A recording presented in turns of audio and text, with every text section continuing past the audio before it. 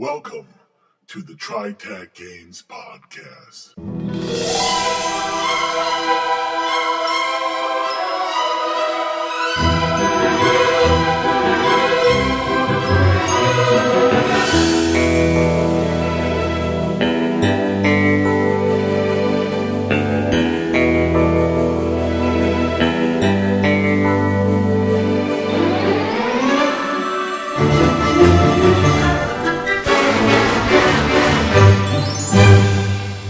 Now, your hosts. This is Bruce. This is John. This is Blix. And this is Trav. Welcome to the TriTac Games Podcast, your podcast of sticking with your buds no matter how amazing they might be. Yeah, right. This week, we are doing another segment on our Saying Yes series, where we try to do everything we can. We lean over backwards. We go out and we pick up your sister from the mall and bring her home just so that your character can be in this game. So what we're doing here is we're working with troublesome characters, not players, but troublesome characters that don't necessarily fit well with your group. In a game like Fringeworthy, it makes sense that you would have characters that wouldn't necessarily fit together well because the people who are in Fringeworthy are randomly chosen. I mean, they're only 1 out of 100,000 has the Fringeworthy capability, so that means you're going to have an eclectic group when you form a team. Now, sure, they're going to try to do a little bit of typecasting, whatever, try to fit people together so you don't have the Black Power guy with the Ku Klux Klanner, but there's still lots of other things that could really cause friction in a team. So we wanted to present some really extreme characters and talk about how these characters could be managed so that they could still work together in a team. From the stuff that I've seen posted already on our TriTac Games site, we've got some really strange, extreme characters. Probably not all of them would be in the same team, but we're going to talk about it as if they are. And we are going to primarily be talking about Fringeworthy because of that eclectic aspect. But really, working with difficult or extreme characters is something you're going to run into any game that you play. The same concepts that work here will really work at any game. So we're really hoping to give you something that you can bring to your game no matter what game it is. And we really hope it's Fringeworthy or one of the other TriTac games. So who wants to go first? Bruce. All right. And I read yours. I like this one, so share with us, please, sir. Scratch is tribal. Covered from tattoos from her toes to her scalp, adorned with a few pounds of piercings of questionable sanitary positioning, she is striking. She spoke a pidgin of Slavic, Chinese, and French African before her first trip through the portal. She still does, perversely. None of the recruits know anything about her past or origins. Some think she joined to avoid a prison sentence, but that's just too conventional a reason to be true. The only truth is that she sees and hears everything. She networks worldwide with a computer pad, passing and receiving pictograms between phished email addresses and ephemeral URLs. She's also a tagger. She leaves marks on everything. Occasionally a beautiful logo, but mostly seeming chicken-scratched abstractions. Scratch does not like imposed changes. She can learn to wear full-body makeup, especially since most cultures accept women in pancake, but she will find playing a role dreadfully tiresome. Her first team was surprised to discover she was pretty once all her tats were covered. "Who do you mean?" she said. "Everything that is me is gone." She has the potential to be a great leader.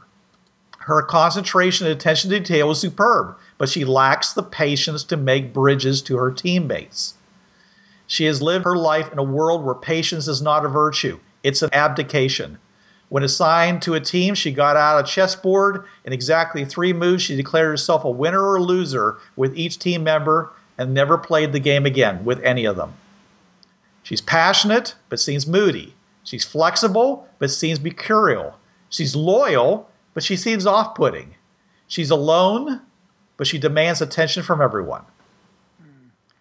Sounds like Wild Child. Well, yeah. I kind of thought about all these characters that I've seen in a lot of shows, and especially Japanese animation, where they seem to come out of some weird background where they're thrust, as a fish out of water, and they refuse to give up their sense of personal identity. But at the same time, they have to make a meeting ground with the other people. That's where this character came from. Here's a character who does not even communicate the same way that most of the other teammates do. She's practically nonverbal because she would prefer to communicate through her computer pad. She has all kinds of in references with other people who's in her very close groups, which were scattered over the world. But now she's thrust with a group of people and she's cut off from them. She's by herself when she was part of a community. She's a fish that's been put into a fish bowl. And so she's going to be desperate to make connections to other people, but she's not going to know how to do it because they don't have the same communication skills that she does. They don't use the same methods that she does. Bruce, I kind of see her as a rebel without a cause. Uh-huh. She wants to rebel against everything, and she's always trying to make her way. And get her way. And I can see her as being a big pain in the butt. Yeah. Like the chess thing, that I don't know why that hits me the most, but it does. She either declares a winner or a loser in 3 rounds. So it's like she doesn't dedicate to the game. It's not about the game. She hasn't won yet, but she's like, oh, I'm going to win this game, so I've already won it. And it's annoying because it's like that's not what chess is about. She always takes things on her turf. Everything's on her turf, by her rules, by, the level of importance that she puts on it. She's urban tribal, I would say. Yeah, definitely. Bruce, I know a lot of people like this. It's a lot of the group that I hang out with from time to time is there's several of these, and they are very annoying. They can be extremely annoying. Yeah. And I'm gonna say, Bruce, is she young? Has to be young, right? She doesn't have to be. This is a trait that you find in a lot of very young people. She could be anywhere between 18 to 39. Well, she could be, but when you see it in like a 39-year-old, it's actually kind of sad. It's okay in an 18-year-old. You can excuse it. Well, she doesn't need excuses. In her group, she's totally the ruler of the roost. No, I get that, but I'm saying that in polite society, as it were, it seems to be something that's more excusable in a younger person, and if it's seen in an older person, it's actually seen as kind of sad. And that's a problem. Right. Okay, my whole thing with this pigeon Slavic French, is this from modern day Earth, or is she from an alternate Earth and IDET found her? Well, she could be. Basically figures that she's somebody who's from Europe, and she's done a lot of traveling, and so she's sort of made up her own pigeon.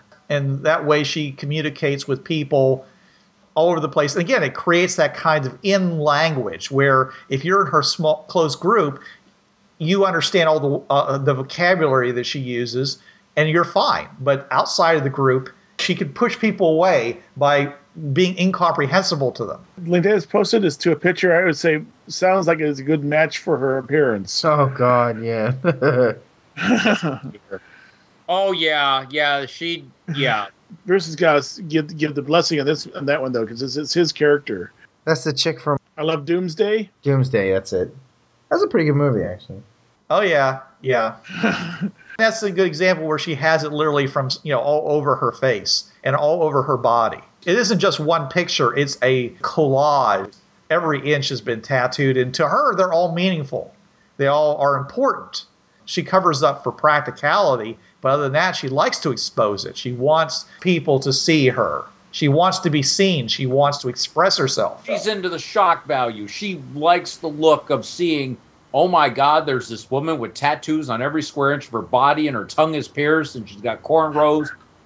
Oh, yeah. Trying to dress her down, she would probably get violent. Be like, no, I'm not wearing these clothes. This is me. You don't like it? Tough. She won't do it unless it's necessary. Right. I'm saying as her character would have to be willing to do what is necessary. And she's not a psychopath. I mean, she has grown up somewhere. She has lived in society. So she has some ability to be a chameleon, but not, as anybody is. But at the same time, it's going to be something that's going to grate against her. And she will, look for ways to express herself, to reveal herself, even when she's forced to cover up. I'm kind of reminded of the Next Generation character, Ro Lauren, played by Michelle Forbes, the Bajoran that, even though she was straight Bajoran, she still wore the Bajoran earring, despite her being in Starfleet. Uh-huh. Picard just let it go because she realized it was part of her cultural identity. Yeah. That's what I'm seeing this character as, except she isn't as wild and out there as this one is. But still, I'm going to, even if I have to blend in, it's not going to be 100%. You're not getting that 100% total fade in with the rest of you.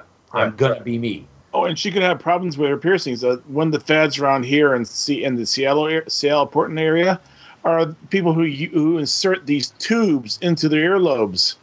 And when I say tubes, I've seen one guy with tubes that are a good inch across, which means you have those loops. Basically, end up with these ear loops if you take tubes out, and it takes a while for those to unstretch. What's funny is that I have one of my really, really good friends is a tattoo artist, has his own shop, and his wife is basically covered in tattoos, and I personally love it. I mean, I think it's great. Like if I were on her team, if it was me personally on her team, I would encourage her not to cover up. Whereas some people would be like, you should cover that. I'd be like, nah, man, that's great. That's, I love that tattoo and that one, and that's cool, and your sleeve is awesome. And she's going to treat you like that creepy guy at the coffee shop that used to follow around. No, dude. If you're so much into tattoos, we're all yours. You're a poser. That's all you are. Yeah, she would. Except for the fact that I have a bunch of really big ones on me. Right. Okay. But she could also realize you're trying to make a bridge. She's smart. Right. She realizes when people are trying to get along with her. Yeah. And she will honor that, but at the same time, she's got a problem in that it's hard for her to communicate with people who aren't from her culture. Yeah. And you got to understand, all those tattoos on her person were not done with a tattoo gun or a tattoo needle. They're done the old-fashioned way. Wait a minute. She has scarification as well, sure. Yeah. Wait. What do you mean the old-fashioned way? You mean like by tapping? Yeah. If she gets in good with the team and you do something that really seals up that we really are a team, she'll want to tat everybody. Yeah, because it's like, you guys, fine, you're my new family. You've accepted me in the team. Guess what? This is what I do. Lay there on the table. And it's not going to be someplace where you can hide it. Yeah. So, Bruce, what makes her hard to deal with? What makes her a difficult member of the party? First of all, she has communication issues. Okay. She's going to say, what? Speak English! Secondly, she's going to cross into other people's boundaries. I told you, she's a tagger. She's going to start marking up your stuff. Okay, so she has a hard time recognizing boundaries. Yeah. Does that include personal boundaries? You have to be more specific, John. Personal space. Will she get right into your face and talk to you? Where her nose is about a half inch away from yours? I wouldn't think so, because she is used to computers, and that does tend to make you a little bit more distant in that regard. She could be, but it isn't necessary. At the same time, though, she's very blunt. Yeah, well, she's blunt, yeah. On the other hand, is that she's also, like I said, she's very perceptive. She's interested. She sees you as an alien from her, but at the same time, she doesn't necessarily see you as being devalued for that.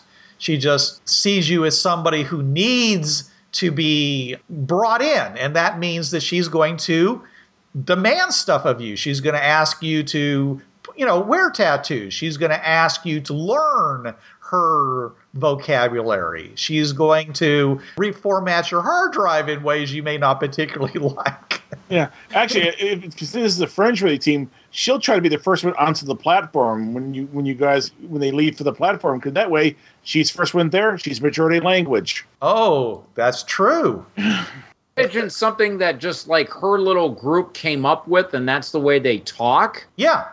She likes creating synthesis between things. So therefore, even if she was learned another language by going through a portal, she would still throw in English words. She would throw in, Indian words. If she thought the word in Eskimo for snow is perfect, and it's much better than the word you use in your language, so I'm going to use that word because it's perfect and yours is not.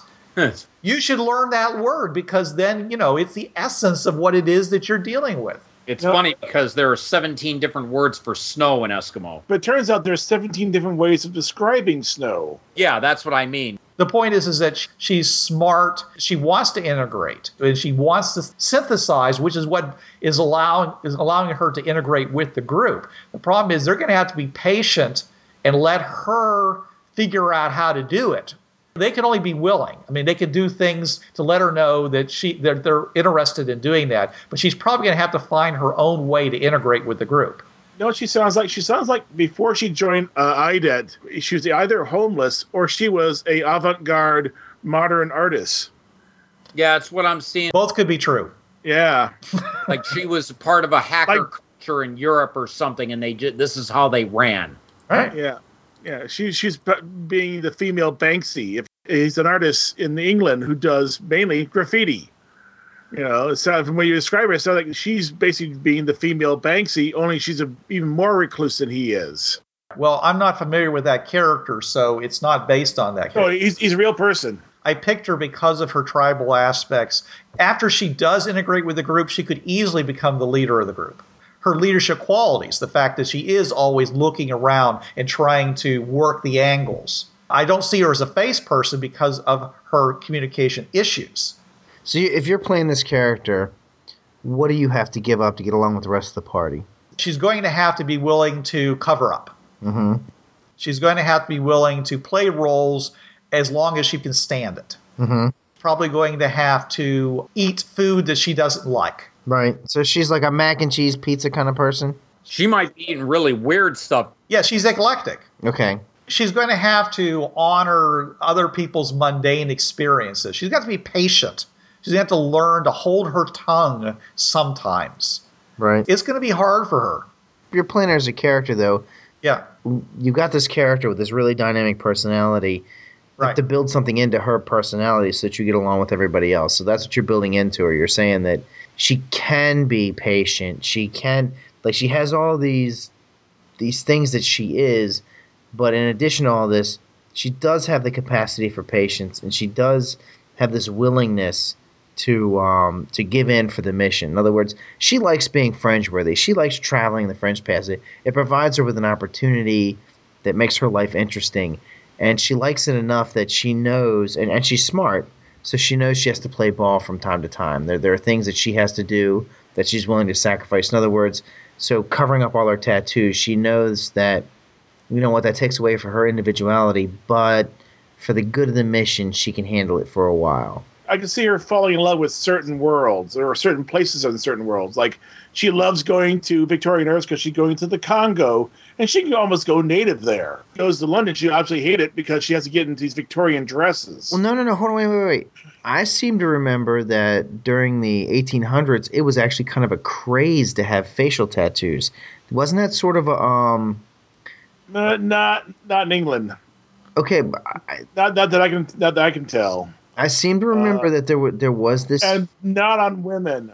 Oh, maybe not on women. Okay, maybe not on women. I know men were coming back from colonial areas and they had facial tattoos, and it was sort of like a kind of a hip, kind of weird thing. Like, it wasn't accepted in polite society, but at the same time, it kind of was because it was exotic. It meant that you went somewhere that only interesting people went. It made you kind of cultured in a way. I say also like certain words like she loves Golden Horde. Oh yeah, because she can ride the pony. She can have fun, and they don't mind her wearing just a top and a set of briefs, and that's it. And hey, you know what? This might be a character that would excel in worlds like the Demixi world and the Tazil world. She might excel better than anyone else in these worlds. Yeah, she doesn't have xenophobia. Right. Well, also the worlds that have the pidgin languages that, it's Chinese and Arabic with, some Norse grammar. She would love that because these people speak like I do. Right. It may not be the same language, but after a while, when two different people, even of straight languages, you get an Englishman and a Frenchman together, and they're around each other enough, they form their own pidgin because they learn the common ground of their language. So here's this woman. What 3 languages does she speak again, Bruce? Slavic, French, African, and Chinese. You find somebody with any of those component languages or anything near, after a while, she's going to be just like, when she realizes what the native tongue is, she's going to be like, oh, cool, I have to find out who these people are just so I can talk to them, just to see what their mix sounds like. And she'll probably run off and they'll be like, wait, hold it, where are you going? She'll see a village off in the distance. She'll be halfway down the road by the time they get to her because she wants to find out this new language. A world where the Chinese settled in Africa would be to her liking, because you have these all these strange African languages that have been mixed with Chinese. Yeah. In D20 terms, she would definitely be under the dedicated, taking those language skills where she could have the ability just to figure out other languages just because she knows another language is anyway similar to it. Smart hero, not dedicated. Is that smart? Okay. Yes, that's the linguist talent. The linguist talent, yeah. Yeah, under savant. Yeah. Right. Oh, yeah. Oh, no. She'd be in a heartbeat. Yeah, she'd be picking up new languages. If you were to use other feats from other D20 type stuff, daring feat, jack of all tongues, 1 skill point for 2 full languages, full idiomatic or master language, an ultimate scoundrel, it would be a language every level. So, yeah, she'd be the type of person to pick those up. And D20 is actually a beautiful system for this because it only takes 1 skill point to learn how to speak and 1 skill point to learn to read and write in it. So, if you were a smart character, every level you could pick up 2 or 3 languages. Yeah. Now, in Savage Worlds, the language feat will actually give you civil languages, but it gives you at the pidgin level. So you would start out at what's called D4 level. Right. But that's still, you can get as many as your smart scores. If you got a D6 in smart, you get 6 languages. Right. And I do see her as being smart. You can also learn languages easier as well. I have to look it up again. It's not in front of me right now, but you do get benefits from being a linguist. Right. Okay. Pip did bring up something. She said, well, she was kind of like, I got nothing. She goes, well, maybe. How, quote unquote, feminine is she? Sexually active, courting rituals. If she's this exotic physically, she might have a few ritualistic quirks. It's too easy to say, well, because she's the wild child, she's totally promiscuous. I think that would be a cheap way of going with the character. And as a matter of fact, because of her chaotic nature, I think she'd have a hard time maintaining a relationship with anybody for a really extended period of time, or at least consecutively long period of time. She probably thinks of herself as being very feminine. The adornments that she has, the clothing, the piercings, a lot of those would probably be in her eyes feminine.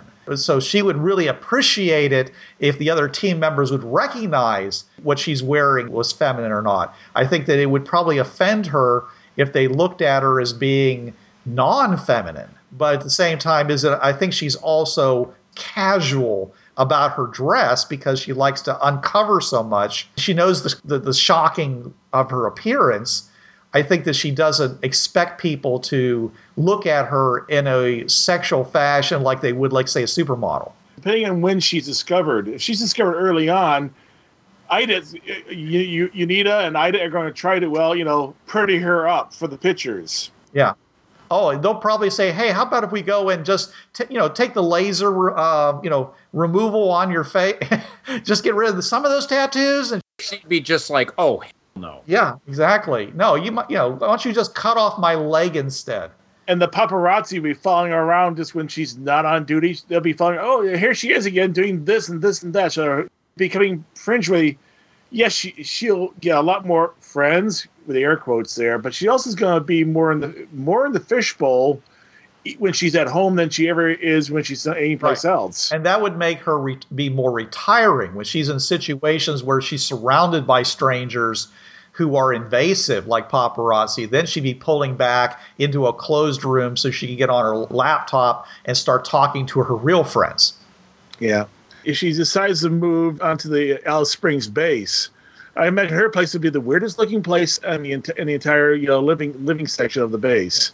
Yeah, but don't think that she isn't looking for love. Like everybody is. Yeah, she just may find it in some really unusual places. That's true. Yeah.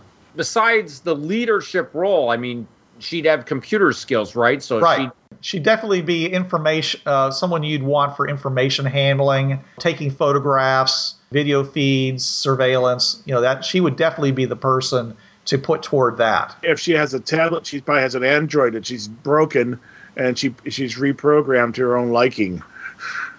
So I'm thinking like, what was her face from Hackers? Angelina Jolie. Like that character, would that fit? Yeah, with more tattoos, sure. Yeah. Spikier hair or more cornrowed hair. Yeah. Do you want to talk a little more in general with playing with extreme characters? Okay, sure. All right, so let's kind of wrap this up with just all of these characters in mind. When you want to play an extreme character, you're going to have to realize that the other players have to deal with you, okay? So you're not the only person at the table. And it's great that you've made up this really intense, extreme character who has a lot of personality and everything, and that's awesome. Remember, everybody else at the table has made up their characters as well. Everybody likes to have fun, including the game master. If you've made up this character who is just making waves and making it very difficult for other people to play their characters, and for the game master to wrangle the whole adventure in, you've not done a good job as a player. You're not a good player because you're being contrary. You're a problem in the game. We all have to get along. We all have to play the game. Everybody likes their character as much as you like yours. So what you've got to do is you've got to find something in this extreme character that makes you fit in. So you might be playing the cannibal, but you have to put into that character, that cannibal character, a desire to get along with everybody else. In other words, you will go to extreme measures not to get caught so that you don't ever have to deal with that from the other characters. If you're playing, the character that Bruce was talking about, you're wild and you're crazy and you do all this stuff and you have your own personal style and your style is very important to you and you're very headstrong and everything, but at the same time you have to build into that character the ability to get along with everyone else. It's the responsibility of the character to build the bridges to the other characters. Right. Knowing that you're a extreme character, you have to know that that's something you're going to have to do, because doing something off-putting, therefore you have to do something on top of that to compensate. Right. After a session and no one's smiling, maybe because of your character, it's maybe time to rethink that character and how to play them. Or even, I hate to say this, consider retiring them and coming up with a new character. What I'm thinking is what you want to do is that, let's say that happens. So you made this character and he's, this character is offensive in some way to the rest of the group to the point where he doesn't get along with everybody else. So start building in things. It's not too late. Just because you've made the character and you played it one or two adventures does not mean that you can't build something into them. Yeah, there's going to be a definite fitting kind of thing. And that's good because that allows you to, just like in a real situation, there would be a synthesis going on. It also allows you to bring out new aspects of your character that might not have been in the original concept, but helps fit that character in better with somebody else. Maybe your character has a beautiful singing voice, like Scratch. Verbally, she has trouble communicating with others, but then she can sing. And she has a beautiful voice. And so sometimes she'll just sing songs that sound beautiful, and everybody can enjoy that, even though the rest of the time they can't understand a word she's saying. After she tags something with her chicken scratches, the archaeologist group stops and stares for a second and says, "Wait a second, that's Sanskrit." Early Sanskrit. Early Sanskrit, yeah. And she might look over and smile and wink at him. Because she connected with him saying, he gets me on that level. He realizes, we both have a love for language. Yeah. The Scratch, is it? Scratch, yeah. Scratch, it will be a character that weird, but will over time will integrate in. John's character, as long as he is still productive to the team, yeah. My character, once he bonds with somebody, probably on a military level, yeah. Blix's character? Dog food. I hate to say it, Blix, but I think John's right there. Once that little secret is found out, It's a tough character. That's why I chose that, because I figured, that's one of those things that once the gig is up, man, whew. But see, that same character, because of that dark secret, might be the character who's most devoted to the idea of making connections with the other people, make them like her, make them want to be with her. She might be the one who's the big romantic in the group, because she's trying to use whatever tools she has in order to make people feel like they don't want to give her up. Right. Because the secret will finally come out. Once the secret comes out, you don't want to turn her in. She has made so many inroads with the group, and she's done this on purpose. It's a survival tactic. Exactly. It turns out that the party's either kind of okay with it, or they'll tell her, well, just don't do it anymore. And she goes, okay, all right, I won't. Right. Pants on fire. Right. She's got to go cold pork. Right. Cold pork. her fingers crossed behind her back. Yeah. Right. At least someone's fingers. Right. Oh, John. Dude.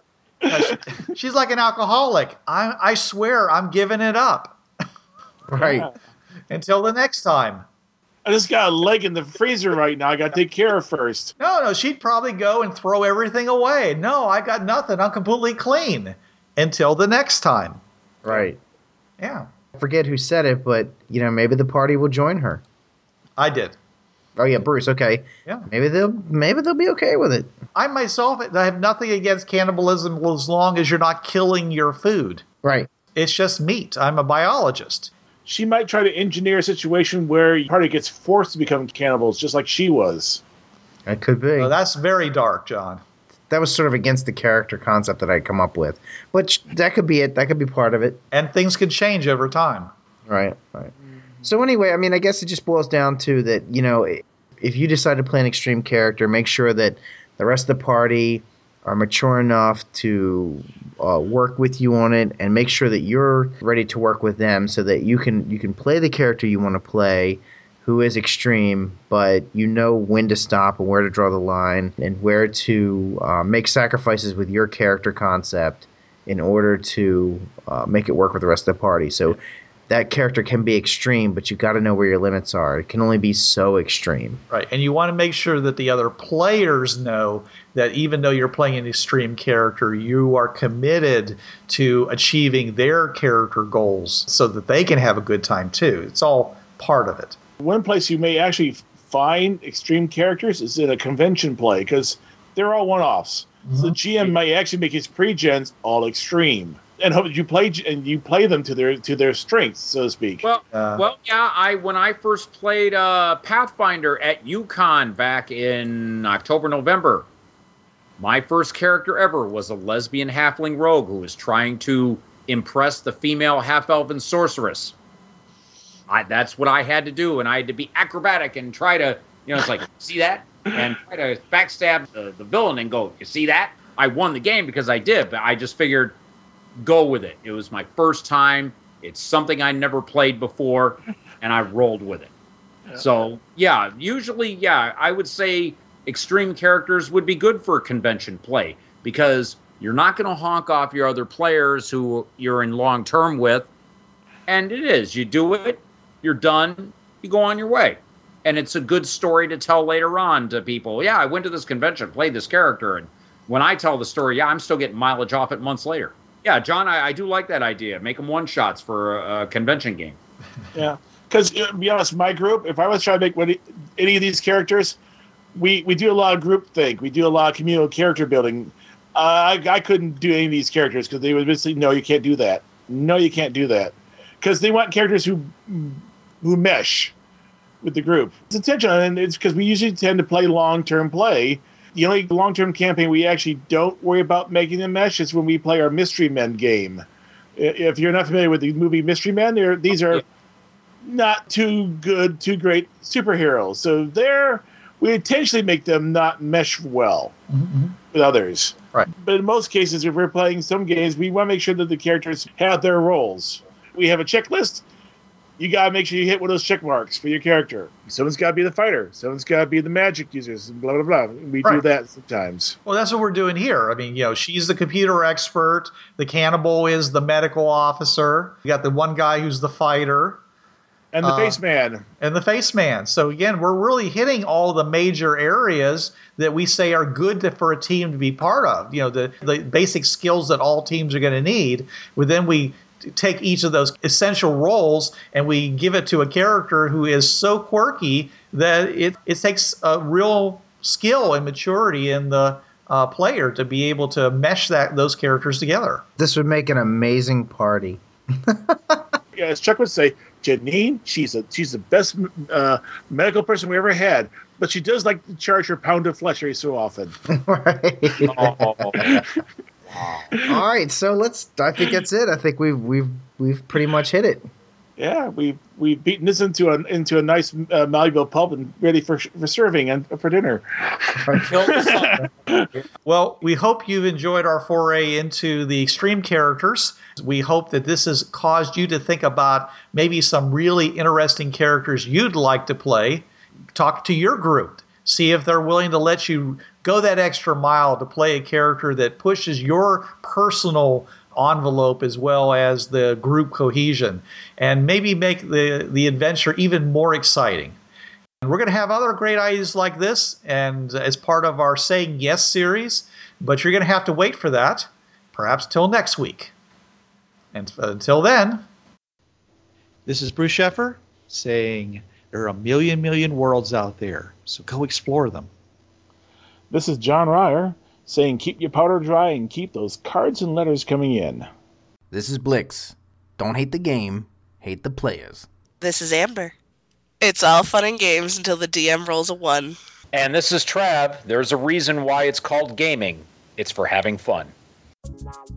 Yo, brothers, this was the TriTech Games Podcast. You know the drill. It's protected under the Creative Commons License 3.0. No commercial reproduction, no derivatives, and sucker, you best attribute this to the folks at TriTech Games. And if you don't, we'll be after your sorry butts, 'cause we're some bad mothers.